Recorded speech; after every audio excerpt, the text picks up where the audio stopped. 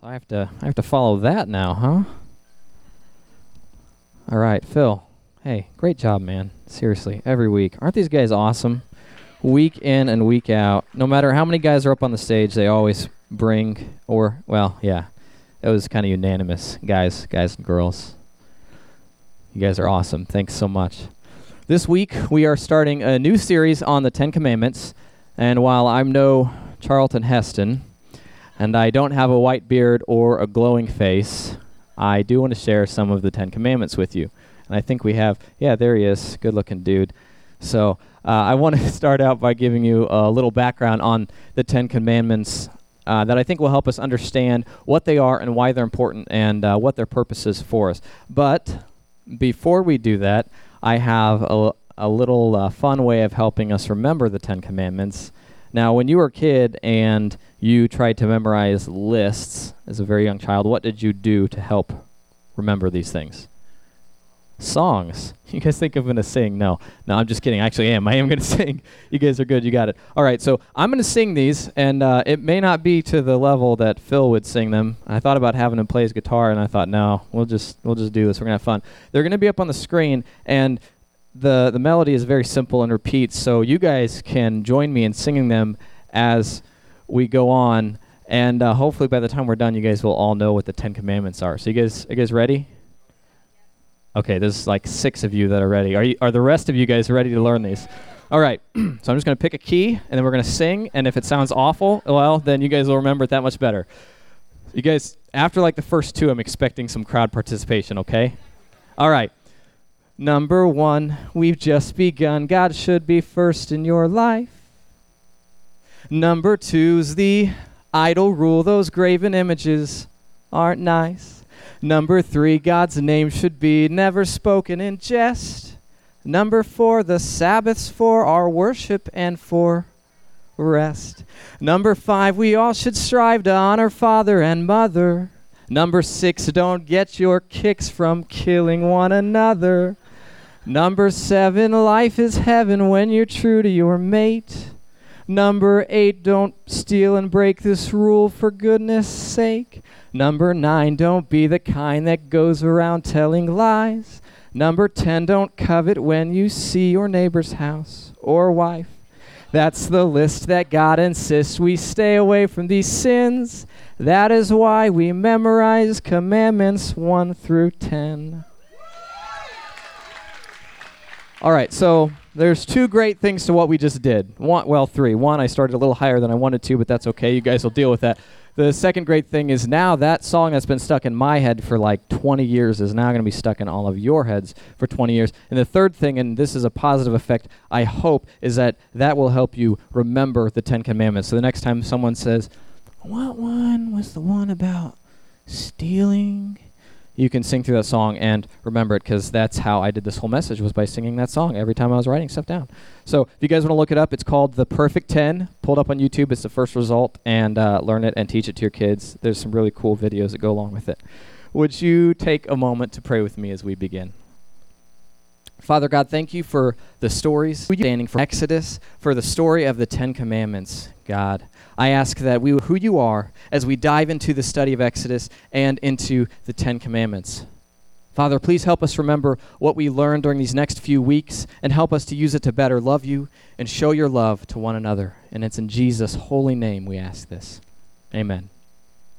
This series is on the Ten Commandments, not the entire book of Exodus and Deuteronomy and Leviticus. It's not on the beginning of the Old Testament. However, I do want to give you some context as to why the Ten Commandments are important and why we need to learn them. So I'm going to summarize the first 20 or so chapters of Exodus, and since I only have a short amount of time, we're going to go through this pretty quickly. So you guys want to hear a little history?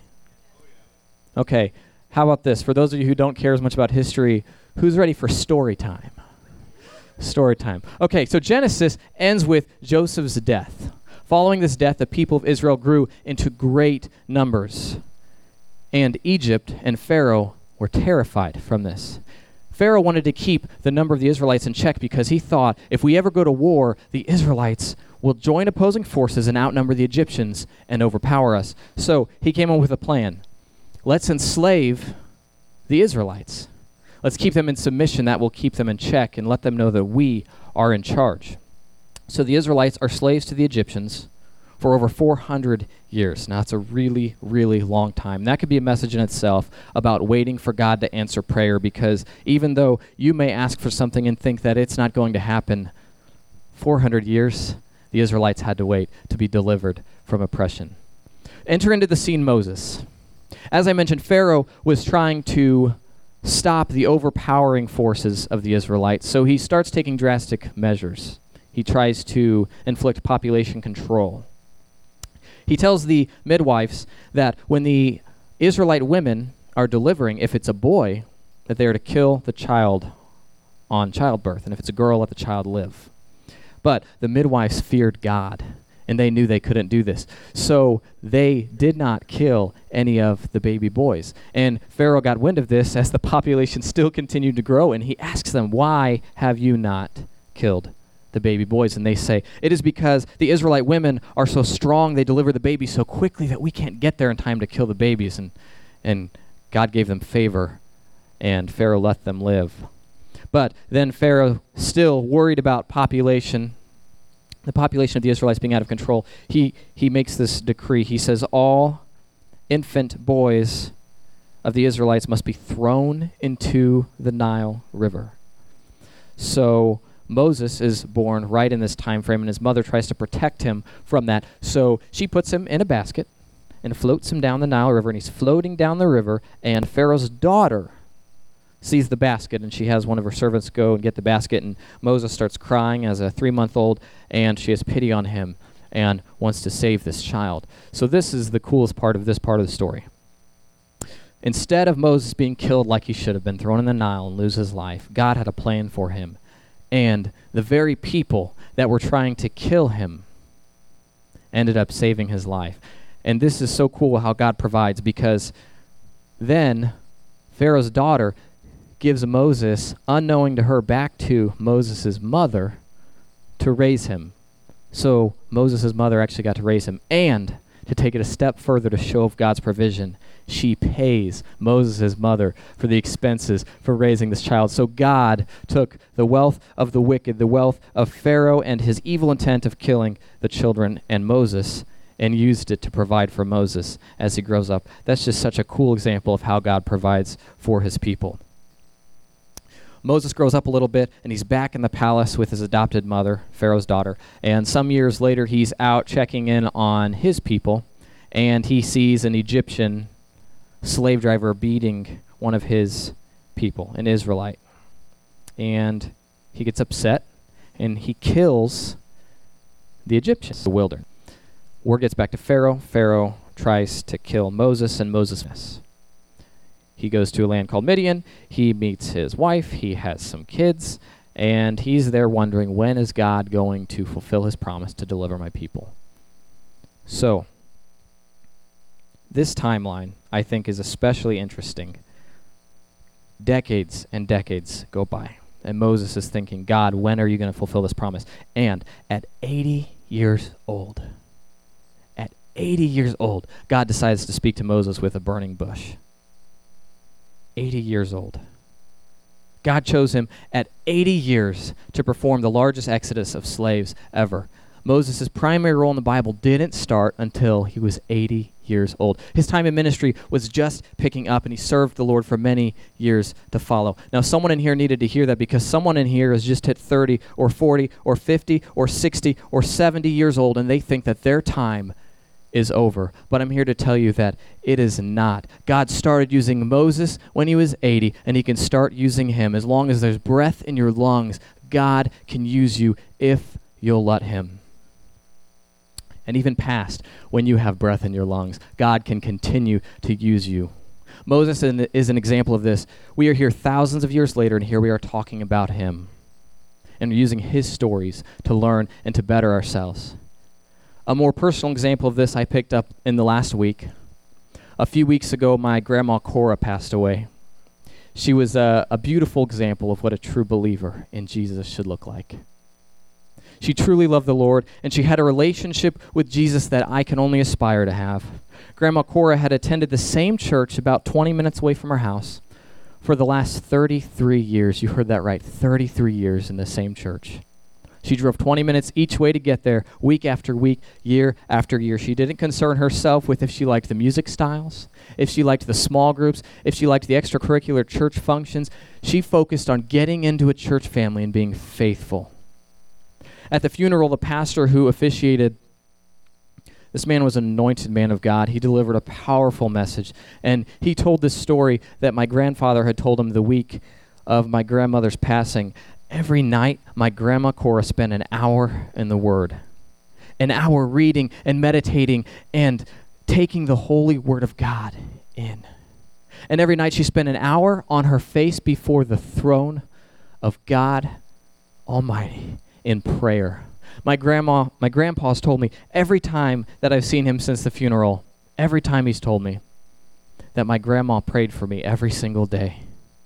She took time out of her day to get on her face before God Almighty and pray for me.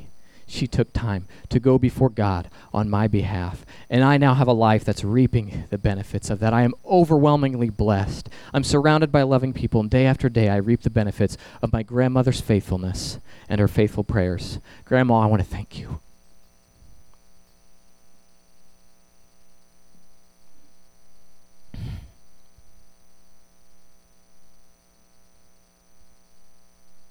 I want to thank you for the example that you are. I want to thank you for loving me so much. I want to thank you for constantly covering me and our family in prayer and for being the example that you are. Grandma Cora got it, and now she is with Jesus. She understood what it was like to have a relationship with Jesus, and not just to say that you're a Christian, but to live a life spending time with the Lord daily. As the pastor continued with the service, he told us that my grandpa instructed him to bring a strong gospel message that day. He knew that it's what my grandmother would have wanted. And even in her death, in the pain and the loss and the loneliness that followed for our family, she made sure that Jesus would be lifted high. And at our grandmother's funeral service, 5 people gave their lives to Jesus. Even in her death, her legacy continued, and God still used her. So if you think that your time is up and that you're past the point in your life where God can use you, that is simply not true, because God used Moses at 80 years old. He used my grandmother as she passed into a life with Jesus. She used them to continue the legacy. God's not done using you.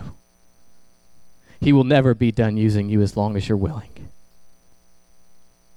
So back to Moses. Moses, at 80 years old, gets his calling from God, and he's still not confident in what God is calling him to do, and he argues with God, saying that I'm not good enough. I can't speak before Pharaoh. I'm not good with words. And God says, who made man's mouth? Who made the deaf, the mute, the singer, the blind? Did not I? Now go. And Moses hears that from the Creator, the one who made him speak, and still isn't listening, still arguing. So God says, okay, we'll send your brother with you. So he sends his brother, Aaron, and they go into Egypt, and he goes before Pharaoh. And he goes before Pharaoh trying to tell him that God has sent him. And now at this time, Pharaoh thinks he's a god. So for someone to say that God has sent me, it's going to upset Pharaoh. But God protected Moses from Pharaoh's wrath. He gives Moses these miraculous signs to show Pharaoh. He gives him a staff. He takes his staff and he says, throw it on the ground and it will turn into a snake. And it turns into a snake. It's a pretty cool miraculous sign. But Pharaoh's magicians, they pull up and do the same thing. And so Pharaoh's unimpressed. And then Moses' staff eats their staffs as God establishes that he is the one true God. He turns water into blood. He puts his hand in his cloak and pulls it out, and it's covered in a skin disease. He puts it back in, and it's healed. And Pharaoh is still not listening. So God says, I'm going to show you signs, to show you, Pharaoh, to show you, Egypt, that I am the one true God, and that no one else, no other gods can do what I can do. No other gods are the God like I am. So bring on the plagues. I was going to have LD put some echo on that. Plagues, plagues, plagues. So there it is. Plague number 1. We have some brilliant illustrations that I found on the internet, and some of them are just fantastic. We'll get to the fantastic ones. The Nile turns to blood. Now, this in itself is pretty disgusting because the Nile, the river, is blood. That's pretty gross. But the severity of this is so much greater than just meets the eye, because the Nile was Egypt's lifeline. Without it, Egypt would dry up, crops would die, livestock couldn't live, and Egypt would be desolate. With the water as blood, the Nile loses its life-giving power. All the fish died because the Nile was blood, and I cannot imagine that this smelled very good. So Egypt is experiencing a very large problem. Now, this enough for me would make me think, okay, this God has got some power. I probably should just let these people go because he's going to mess us up if I don't. And Pharaoh says, okay, I'll let them go, and Moses turns the blood back to water, and then Pharaoh hardens his heart and changes his mind. The next one is frogs. Frogs swarmed out of the Nile and filled every part of the country, the fields, the land, the houses, everywhere. There are frogs everywhere. And one or two I can't imagine would be that big of a problem, but just everywhere. And God stops the frogs from coming. The frogs die, and they heap them up in the streets, and just, again, this horrible odor of dead frogs. Then Moses hits the ground, creating dust, and the dust comes up and becomes gnats. Some translations said mosquitoes. Just whatever these gnats, these small insects were, it was very unpleasant. They covered man and animal alike. And then, of course, Pharaoh says, I'll let people go, and they take the gnats away, and then Pharaoh changes his mind again. Then a plague of flies, and we all know how annoying a single fly can be, but a plague of flies, that one's not very good. Then a plague on the livestock. All the livestock in the land of Egypt died during this. And killing the livestock had horrible repercussions because you lose your food, you lose your workforce out in the fields. It would hurt the economy, it would hurt the people. It was also a blatant mockery of some of the gods, Hathor and Apis, some gods that the Egyptians worshipped in the form of livestock. The next plague was a plague of boils. Now this one sounds horrible. Boils all over the skin, so the skin disease. I just envision what this would look like and something like that, and of course they're all distraught because this looks absolutely horrendous. And then number 7. Now, there had been a distinction on several of these plagues that only the Egyptians were affected by these. So the Israelites, even though they were in the land of Egypt still, they weren't affected. God protected the land where the Israelites were while the Egyptians were being affected. So hail comes in and destroys everything in its path. If you were outside, the Bible says that you were killed. Animals were killed. Anyone who left anything outside was destroyed or killed. Crops, everything devastated. And then locusts, the 8th plague.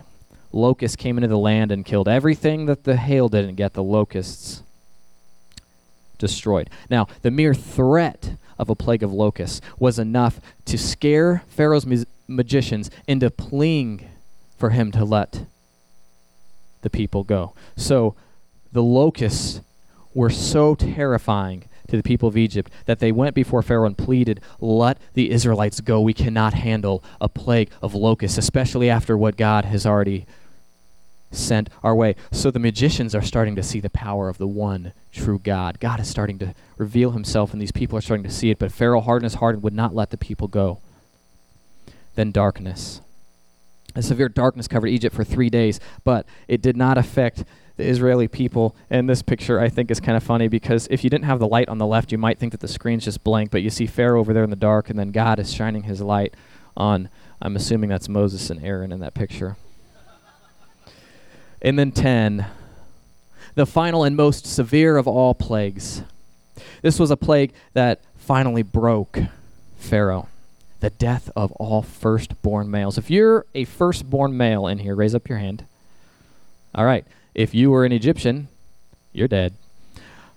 So if you were in Egypt at this time, this plague would have taken your life. That's your kids, your husbands, your fathers, your animals, firstborn male killed. However, the plague spared the Israelite people as long as they followed God's instructions. They were to kill an unblemished goat or lamb and take the blood and put it on the doorpost and lintels. And the video of this occurring, the slides that we have on the screen right now, the video of this cartoon is really, really funny when they cut off the lamb's head. not to take away from the importance of it, because this was God's order, and if you did this, if you put the blood of the lamb on the doorpost, then the spirit of death would pass over your house and let the firstborn live. That's where we get the term Passover. So after this, Pharaoh is finally ready to let the people go. He doesn't only tell them they can leave, but he orders their exit. He doesn't just say, fine, you can go. He says, get out, leave us. And the Egyptians are so excited to see the Israelites go that they give them whatever they wanted. The Israelites stripped the Egyptians of their wealth. They left with many beautiful articles of clothing, fine linens, jewelry, cattle, and so on. God's people were guided on their way with a visible sign of God's protection and guidance in the form of a pillar of cloud by day and of fire by night. This was with them the entire time they were waiting to get to the Promised Land. As the Israelites are on their way to the Promised Land, they approach the Red Sea, and God parts the sea, the Bible says, with a strong east wind. He causes the sea to dry up so the Israelites can pass through. And they pass through, and the army is close behind them. The Egyptian army is close behind them. And as the Israelites are passing through, God causes chaos and disorder, and he causes the chariots to break on the Egyptians, and they get stuck in the mud, and they get stuck down in the river, and then God closes the river in and destroys the Egyptians. And the Word of God says that not one of them were ever seen again. Then the Israelites are wandering around in the wilderness for 40 years, an entire generation, because of their ongoing complaining. And even during that complaining, God is still good to them. During their complaining and their arguing and their bickering and their whining to God, he's still good for them. They're saying they're hungry, so God gives them this bread-like substance called manna. He gives them quail, and he provides it for them every day, except on the Sabbath day. And the Israelites start complaining yet again. Now they have meat and bread, and now they're saying, we're thirsty. Moses, did you just bring us out into the wilderness to die of thirst? So they're complaining again. Even after all the miracles they've seen, they're complaining yet again. Miracle after miracle, they complain. Now, I have a visual aid to help set these commandments in stone. Anybody? Okay. Deuteronomy 10:1 says, at that time the Lord said to me, chisel out 2 stone tablets like the first ones. Also make a wooden ark, a sacred chest to store them in. Come up to me on the mountain, and I will write on the tablets the same words that were on the ones you smashed, and place the tablets in the ark. So what we have here is a very close replica of the Ark of the Covenant. Now, we don't know exactly what it looked like because it still hasn't been found, but we do know from the dimensions and the specifications that the Bible gave us, this is about the size that it was, and this is about what it looked like. Now, this was crafted by men with God's instruction to hold the 10 Commandment tablets and a few other articles, and I thought it would be really cool to bring out so you guys could have a cool visual to remember this series. And if you're listening to the podcast, you're going to have to Google Ark of the Covenant and see what it looks like, because it's really, really, really cool. Someone very near and dear to my heart made this years back for another church, and for some reason, they still had it in storage, probably because it's super, super awesome. In fact, they actually carved these cherubim on top, and I actually shouldn't be touching this, because if I did, I would surely die. But this isn't the real Ark, so it's a replica. And I also had a set of tablets. I don't know what I did with them. They're probably in there. Anyway, so let's pick up in Deuteronomy. Now, Israel, what does the Lord your God require of you? He requires only that you fear the Lord your God and live in a way that pleases him, and love him and serve him with all your heart and soul. You must always obey the Lord's commandments and decrees that I'm giving you today for your own good. This brings us to the main part of the study. The 10 Commandments are broken into 2 main ideas. The first 4 are talking about a relationship with God and the regulations and ideals that go along with that. And the 5th through 10th Commandments are helping us in our relationships with people, with other humans. The 10 Commandments typically have a stigma that they're just rules to make our lives boring and not fun. But in reality, they're a set of guidelines to help us better our relationship with God and others. And Jesus actually explains this in Matthew. And I'm going to read an excerpt from Matthew chapter 22 to you. But when the Pharisees heard that he had silenced the Sadducees with his reply, they met together to question him again. Expert in religious law. You have to be careful about the people who claim to be experts in the Bible. This is why you need to learn the Bible. So when someone claims that they know the Bible and that they think this is how God has spoken, you need to know the Word of God so you know what God actually has said. So someone, an expert in religious law, tried to trap Jesus with this question, "Teacher, which is the most important commandment in the law of Moses?" Then Jesus replies, "You must love the Lord your God with all your heart, all your soul, and all your mind. This is the first and greatest commandment." And a second is equally important. Love your neighbor as yourself. The entire law, all the demands of the prophets are based on these two commandments. The entire law are based on those two commandments. So love the Lord your God and love your neighbor as yourself. And all 10 commandments can be summarized into those two that Jesus said. Jesus isn't saying the other commandments aren't important. He's saying that these two ideas, if we put them in our heart, that the rest of the commandments will fall in line naturally. So let's pick up in Exodus. Exodus 20, verse 1. Then God gave all the people these instructions. "I am the Lord your God, who rescued you from the land of Egypt, the place of your slavery." So before God ever tells them what the commandments are, before he ever gives them laws and rules, he reminds them, "I am the Lord your God, who rescued you from the land of Egypt, the place of your slavery." A common misconception about the 10 Commandments, or the Bible in general, is that it's just a set of rules. It's just a set of do's and don'ts. And while the 10 Commandments are more specifically rules than the rest of the Bible, that doesn't mean that they're just a list of thou shalt and thou shalt nots. The verse immediately preceding the 10 Commandments to the Israelites is a reminder for what God did for them. The relationship with God's people was established well before the law was set. This sets the very tone in which the law was written and given to the people. It wasn't just God telling them what to do. It was God helping the people live their lives in the way God intended. Before God ever told them what they could and couldn't do, he saved them from slavery. And we just went over all the miraculous things that God did to free the people from bondage. And once they were freed, they still went back to griping. They still went back to complaining, saying things like, "Why did God bring us out of Egypt just to die in the wilderness?" And over again, God shows his goodness to the people. The people kept forgetting the miraculous deliverance that they just experienced, and they complained. However, with that being said, God continued to pour out his blessings on them. Now, we can look at the Israelites and think, why would they do that? How ungrateful. But isn't that exactly what we do day after day?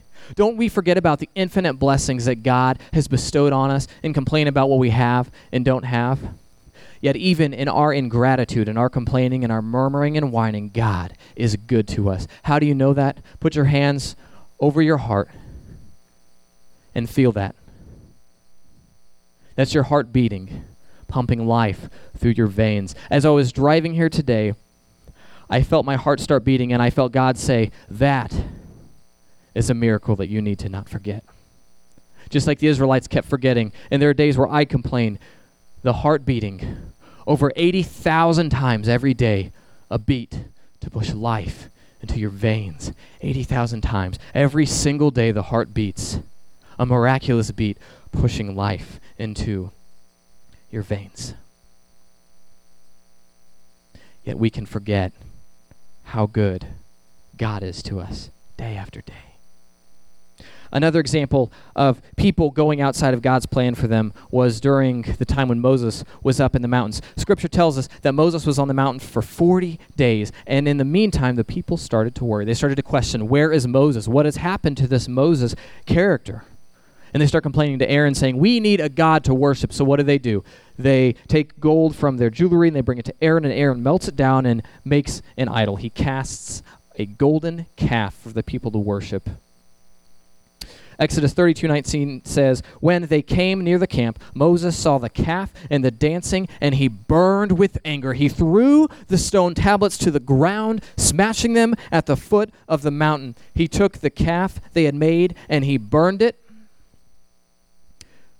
And that is why in Deuteronomy 10:1 it says, 'At that time the Lord said to me, chisel out 2 stone tablets like the first ones That's a little bit of trivial knowledge for you. There actually were 2 sets of tablets, and Moses broke the first ones because while God was writing on the tablets with his finger, while God was crafting the 10 Commandment tablets, the Israelites were down there making a mockery of him by creating a calf to worship.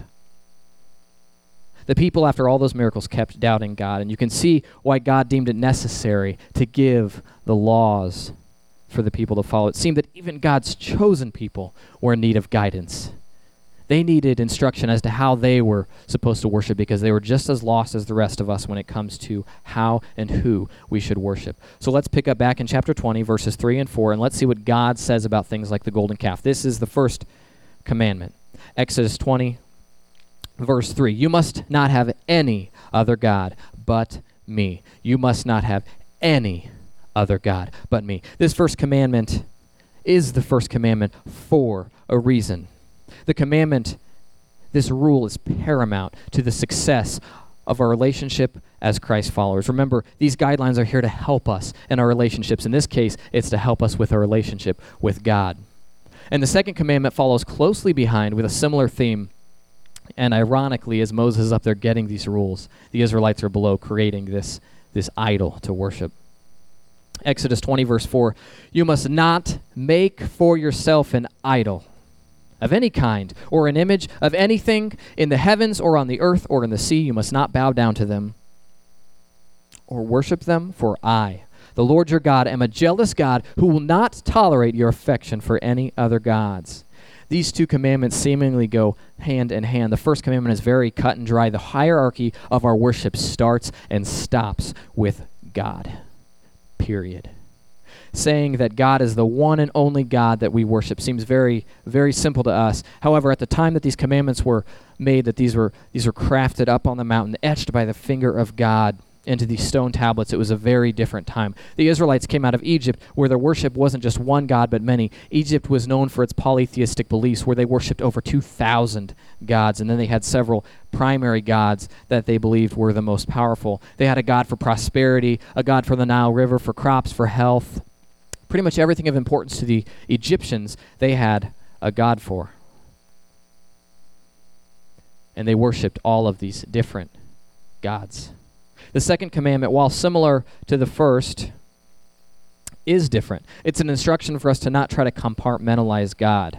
Don't try to shrink God down into an idol. We cannot represent our God in any way. And the people of Israel and the Egyptians would worship idols to represent their many gods. Idols made of gold, small idols, large idols. All sorts of physical representations of who they thought their gods were. However, God is instructing his people, do not attempt to bottle me up. He's telling them, I am so great that nothing you could fathom would be an acceptable representation of me in all my splendor. I am that I am, and nothing on earth, all of which I created, by the way, all of which I created, nothing could represent me and the greatness that resides in me. This rule is so important that God threatens to wipe out the entire people group of the Israelites because of their idolatry sins. Exodus 32, verses 9 to 10 says, Then the Lord said, I have seen how stubborn and rebellious these people are. Now leave me alone so my fierce anger can blaze against them, and I will destroy them. Then I will make you, Moses, into a great nation. At this point, God is very, very angry with the people of Israel. He is so upset that he threatens to annihilate them. God's chosen people have decided to stray away from the way God has instructed them, and now God's wrath is about to be rained down on them. So we pick up in 32, verse 11. But Moses tried to pacify the Lord his God. "O Lord," he said, "why are you so angry with your own people, whom you brought from the land of Egypt with such great power and such a strong hand? Why let the Egyptians say their God rescued them with the evil intention of slaughtering them in the mountains and wiping them from the face of the earth? Turn away from your fierce anger. Change your mind about this terrible disaster you have threatened against your people. Remember your servants, Abraham, Isaac, and Jacob. You bound yourself with an oath to them, saying, I will make your descendants as numerous as the stars of heaven, and I will give them all this land that I have promised to you and your descendants, and they will possess it forever." So the Lord changed his mind about the terrible disaster he had threatened to bring on his people. We can pick up a few things from this passage. It's extremely important that we follow these commandments God has given us. But why is it so important? Is it important because God's going to annihilate us if we don't follow his commandments? That's not what I'm saying. I'm saying it's important because Moses followed these commandments. He put God first, and because of his closeness to God, because he daily chose to put God first, he was able to approach the throne on behalf of the people of Israel. He put God first, and he changed the mind of God. Did you hear that? So the Lord changed his mind about the terrible disaster he had threatened for his people. Do you think Moses could have done that if he hadn't put God first? Do you think he'd have the audacity to ask that big of God? He changed God's mind because of the relationship he had with God. I leave you with this. How can we put God first? What are we supposed to do? What is the key to this? If you're looking for that perfect answer, the one thing that will help you follow these commandments and try to make your life from this point forward a cakewalk, easy, everything will be peachy. Well, I'm sorry to disappoint, but I don't have that for you today. What I do have are the words of Jesus in Matthew 38. You must love the Lord your God with all your heart, all your soul, and all your mind. This is the first and greatest commandment. And a second is equally important. Love your neighbor. Love your neighbor as yourself. The entire law and all its demands of prophets are based on these two commandments. What happens when we do this? When we put God first, when we love God, when we see our neighbors as ourselves. Could Jesus have been onto something?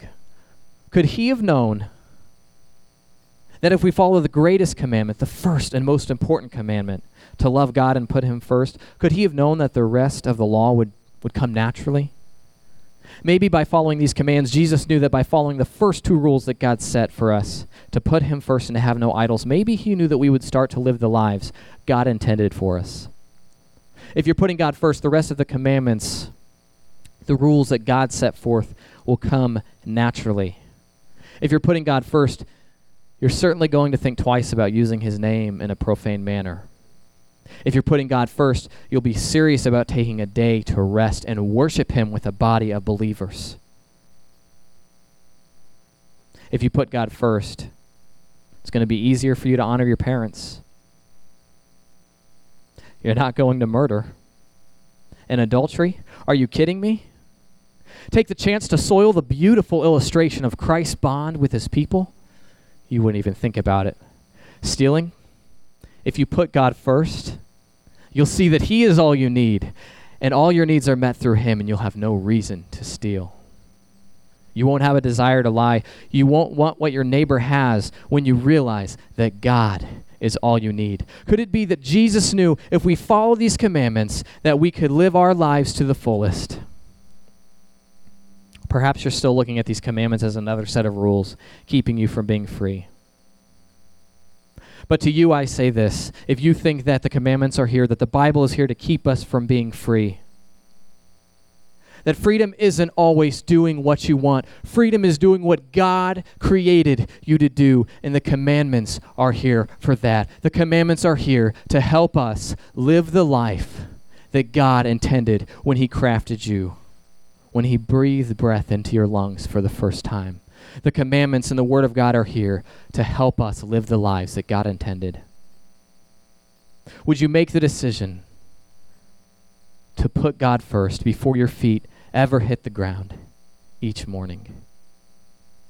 Would you make the decision to put God first? Would you pray with me?